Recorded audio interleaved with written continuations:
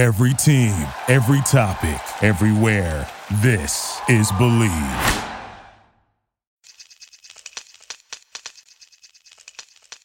Hi, this is Stu Hodem with Believe in the Media Guide on the Believe Podcast Network. Do you believe? On Thursday, ESPN Chairman Jimmy Pitaro and Connecticut Governor Ned Lamont marked ESPN's 44th anniversary at the network's Bristol headquarters, as September 7th is now ESPN Day in the state.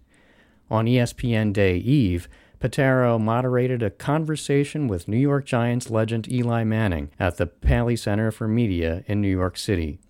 Before reviewing highlights from his chat with the ManningCast co-host, I wanted to address the pronunciation of his last name.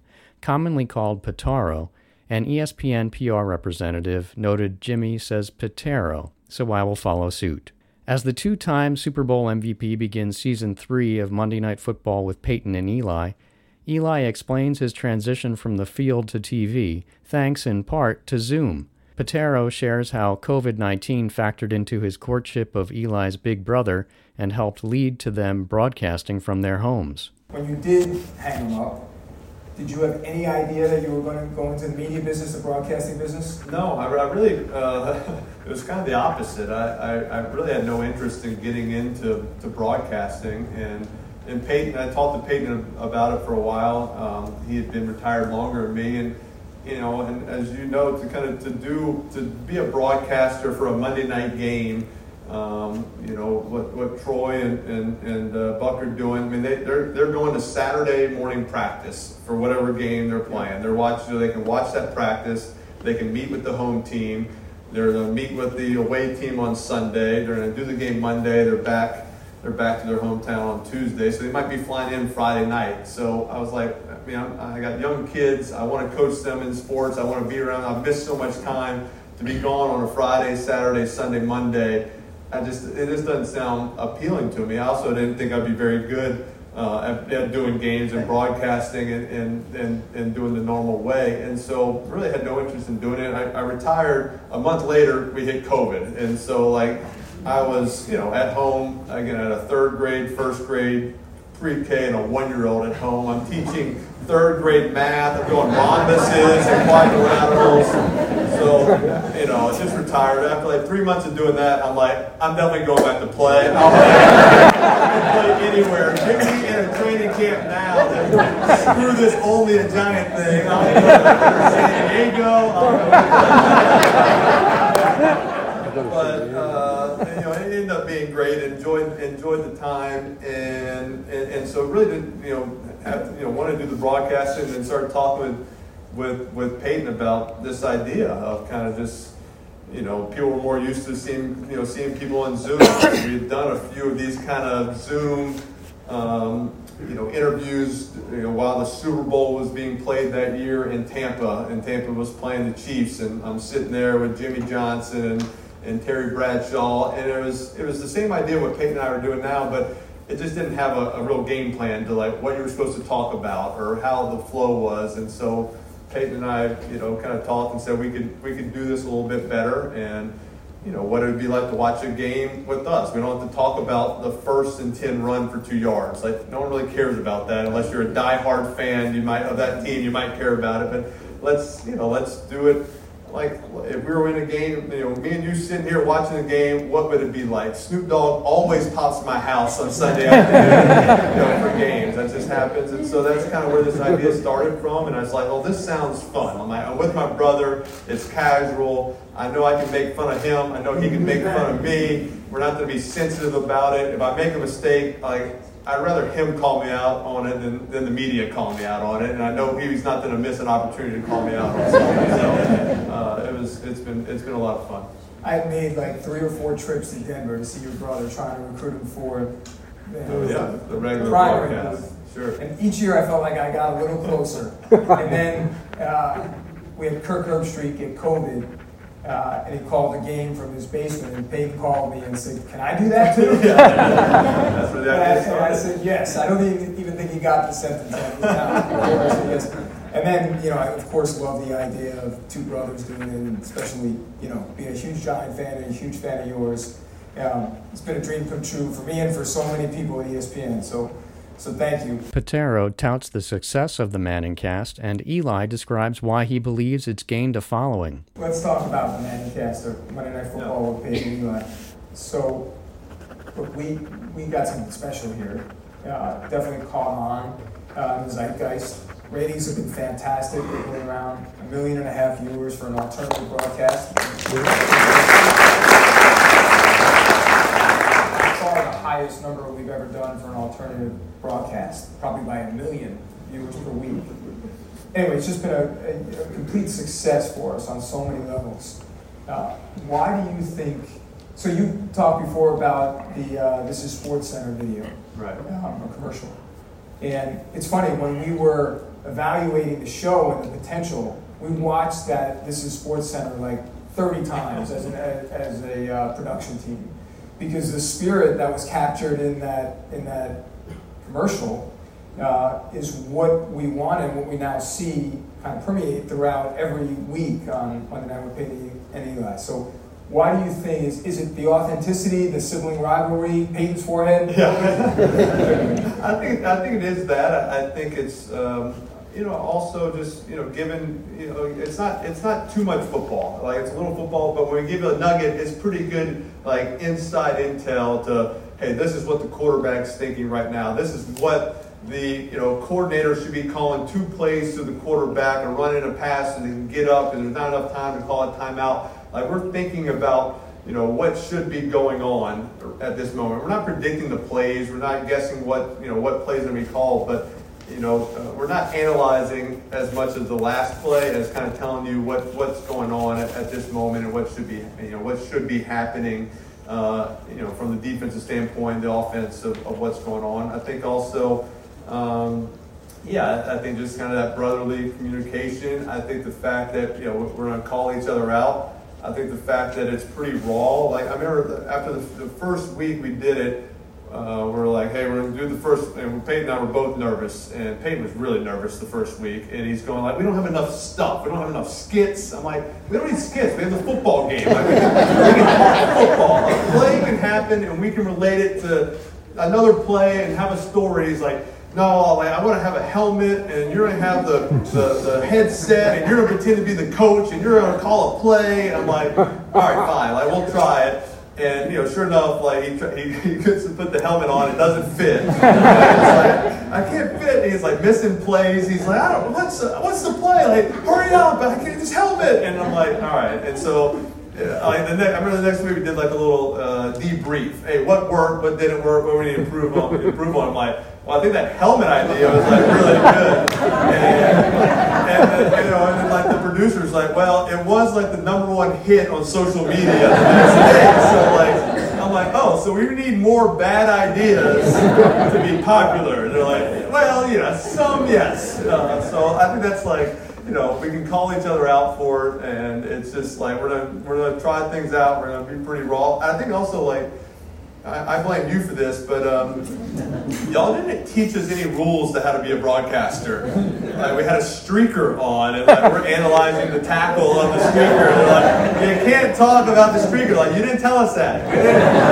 No one told us that. I gave the double bird on national TV. No one told me. I thought we were delayed. Like, we have no idea what we're doing, really. And just we're 2 brothers watching a football game on TV, and it's kind of stayed that way. And it's supposed to be different than the normal broadcast, and we want to keep it different. Authenticity. That's why it's working. Yeah. Eli does not consider himself a media member as he discusses his analytical approach. I don't know if I consider myself part of the media and broadcast. I still feel like a player, and I think really, it's important to me to truly resonate as a player, and I try to do that with the Giants and do that with old teammates. And when I'm calling games, I think Peyton and I, really try to be overly positive about, what's going on. And I can see it. I think as you get older, you forget how hard it is to play quarterback in the NFL. And you can I would never make that throw. I'm like, well, I've made that throw. It's still fresh in my mind. Like, I've made every interception. I've made so many bad decisions. So I'm not going to be that critical person. Like, how could you do that? Because I've done it, and I haven't forgotten about it. It's still pretty fresh. And so I think just try to be, positive. A lot of the guys that I'm calling games for. Hey, we're gonna want them to come on the show in a few weeks and be a guest for the players. So I know them personally. They've been to our football camps. I've have real relationships with them and friendships with them. So I think trying to be one of the guys, be one of the players, and resonate with how hard it is and what they're going through is important for me. One of those players he might want on his show is his successor with the New York Giants. Eli tells a story of how a visit this summer from Danny Dimes has led to his wife's return to MetLife Stadium. Daniel Jones, Yep. What's your relationship with Daniel? Daniel and I are great friends, and he came out this summer and stayed with me for a couple days. We played in a golf tournament together. Went and had dinner, worked out with some. He said he wanted to, Sunday. He said, hey, I need to get a workout or need to throw some. So I gathered up some high school kids and made them run routes for him. And so so we get along well. And I was telling you a little bit about when I retired. I think when I retired it was harder. And that last year they drafted Daniel Jones. I think that was harder on my wife than it was on me. I kind of saw it, kind of the writing on the wall, and knew this was coming, had to come, and was kind of okay with it and fine with it and understood it. And so my wife has not been to a game since I retired the last 3 years. And I take my kids. I didn't really know why. I thought she just like I'm taking 4 kids away on a Sunday most of the day. She's like, hey, I got a free Sunday to do what I want. And then so this year we got the game coming up on Sunday. I'm like, hey, I'll take a couple kids. Might be late. She's like, well, I want to go to the game. I'm like, really? Like you hadn't been to a game? She says, well, I met Daniel. I really like him, so I'm okay to the Giants. I'm like, oh, okay. So she's back in. So Daniel, I talked to him, and I told Daniel. Kind of that first year after when I just retired, I said, Daniel, I want to be a resource for you. I'm happy to give you any advice. I'm never going to reach out to you and give you advice that's unwanted or not asked for. But if you call me or text me, I'll come in the facility. I'll meet with you about anything. And so that's kind of the way it's been. Had breakfast with him when he was dealing with some contract stuff. We met with him about players and stuff. And so we communicate, text, and have become, enjoy being kind of a part of what's going on and watching his success. Pitaro digs into what makes a great quarterback and wonders whether Jones and other young signal callers succeed early because they've been raised to multitask. Eli says they start earlier. What's the most overlooked trait of a quarterback? I think it's just the ability to process information really fast, and I don't know how you look for that. I think arm strength is overrated. Yeah. Like it doesn't matter as a quarterback. You don't have to be able to throw it 70 yards to be successful. Usually your longest throw is maybe 52 yards. So you can throw it 52 yards, you're fine. If you can throw it 70, if you can throw it 98. Doesn't really help that much, make a big difference. So I think that's kind of arm strength is overrated. I don't know how you just to, be able to process information very quickly. Hey, this linebacker's here, so that's going to tell me this is going to be cover 3. This is my best, where I should start this read, and how to get through, where the ball might be going as fast as possible, and make those fast decisions. And that I think come. It's hard to do a test to test that and to see that. But those are the Joe Burrows and the Mahomes and the Josh Allens and these guys that are playing so great. You see them process it and get make such fast decisions, and that's why they're so successful. It's more of a quarterback league than it's ever been. And someone said to me recently that the reason why these guys are so good now is because they grow up with all of these options. Like, they're multitasking all of the time. Like, I'm sure Joe Burrow a few years ago was playing video games on Instagram with Netflix in the background, right, doing his homework at the same time. They're processing all the. You believe any of that? Does that resonate with you? It might. Yeah, it might be. I think it's just because now these kids are doing 7-on-7. When they're 8 years old and they're playing flag football and they're playing at a younger age and they're throwing it. It's spread offense. on your middle school team. Like my middle school team, we maybe threw it 5 times a game. In high school, I was throwing it 12 times a game, and I was under center. I never took a shotgun snap in high school, and so it's just a different world now. It's 7-on-7. They're throwing it. They're running the same schemes in high school that they're probably running in college, that they're running similar stuff now in the NFL. So it's just they're just more in tune to what's going on, seeing different defenses, processing all that information faster, and so they can start playing at an earlier age to the NFL game, where it used to be like a 3 or 4 year process to like get ready for that NFL speed in the systems, and now they're used to it early on and they can adjust faster. Pitaro asks Eli to relive his Saturday Night Live experience and compare playing QB to hosting SNL. SNL 2013. You get a call from Lorne Michaels. I mean, you're not a typical choice, right, to host SNL. How did that happen?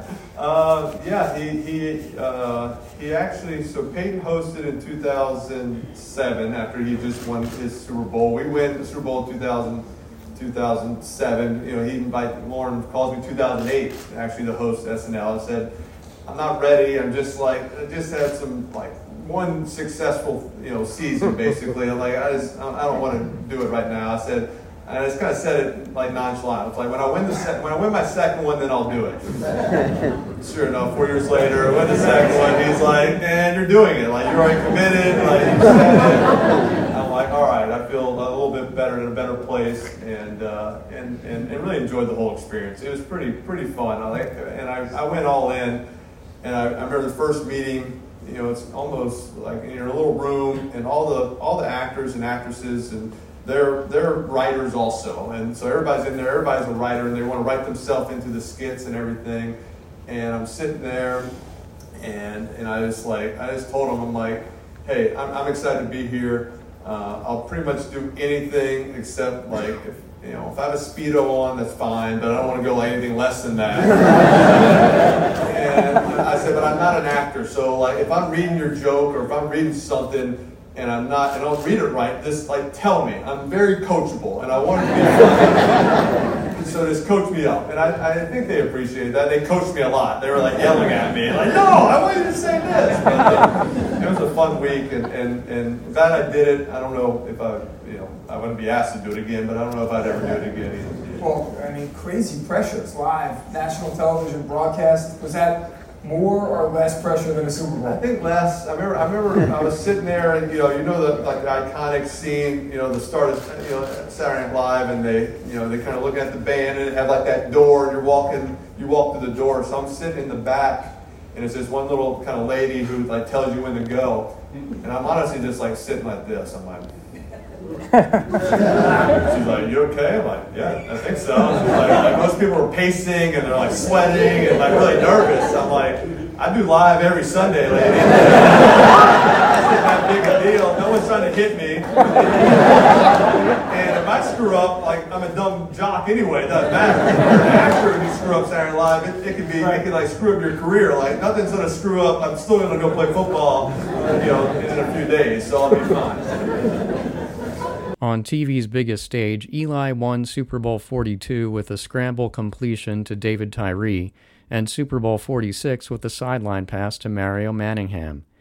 Pitaro asks which brought Eli more pride. Let's talk about these two games. All right. Well, let's talk about two specific plays. Okay. So, you know where I'm going? Yeah, I think so. I'm going to put you on the spot. So, the Tyree and the Manningham passes. Yeah. Which one are you more proud of? More proud of? I'd say the Manningham one I'm more proud of, just because it was it's what a quarterback's supposed to do. He's supposed to drop back and throw a pass over the guy's shoulder on time. The Tyree one was just a total chaos of a play, scrambling, almost getting sacked. It's the biggest no-no of a quarterback. It's don't throw it in the middle of the field, 40 yards down, where you have one player and they have 4 guys kind of nearby. So I guess more proud, maybe that I was able to grow a little bit and maybe improve our 2-minute drives, and that final drive in that second Super Bowl was clockwork. It was just how you're supposed to have a 2-minute drive. They blitz, we threw hots. They played 2, we ran the ball. We took our time, we got down there. The first one was like almost interceptions, almost sacks, 4th and 1s. It was total chaos. But, they both somehow worked out. Eli would have enjoyed Peyton's apoplectic analysis of the Tyree drive on the ManningCast. Maybe my favorite thing in the world is to see someone, every game I'm like, I just need someone to mismanage a 2-minute drive here. And, to see, the veins, him turning bright red and call 85 timeouts in a row. That's my favorite thing, maybe in the world right now. The first of 10 editions of Monday Night Football with Peyton and Eli on ESPN2 will air Monday, September 11th, as the Jets host the Bills. They'll return October 2nd with the Seahawks versus the Giants. The slate includes an Eagles-Chiefs Super Bowl rematch on November 20th and a January 15th wildcard game. Thanks for listening to Believe in the Media Guide. If you enjoy this show, please subscribe and rate the podcast on iTunes, and find us wherever you get podcasts, including Believe.com. That's BLEAV.com. I'm on X at Hodem, HOTHEM as in Mary. Stay tuned and stay safe.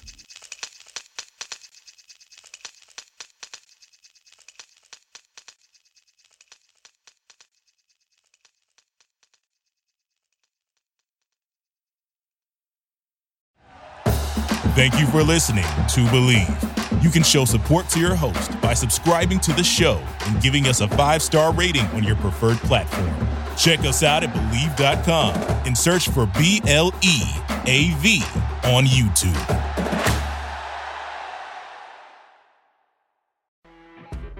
You know when you're listening to a true crime story that has an unbelievable plot twist that makes you stop in your tracks? That's what our podcast, People Are the Worst, brings you with each episode. I'm Rachel. And I'm Rebecca. We're identical twins who love true crime cases that make you say, didn't see that coming, and we hate the people responsible for them. Listen to People Are the Worst now on Apple, Spotify, or wherever you get your podcasts.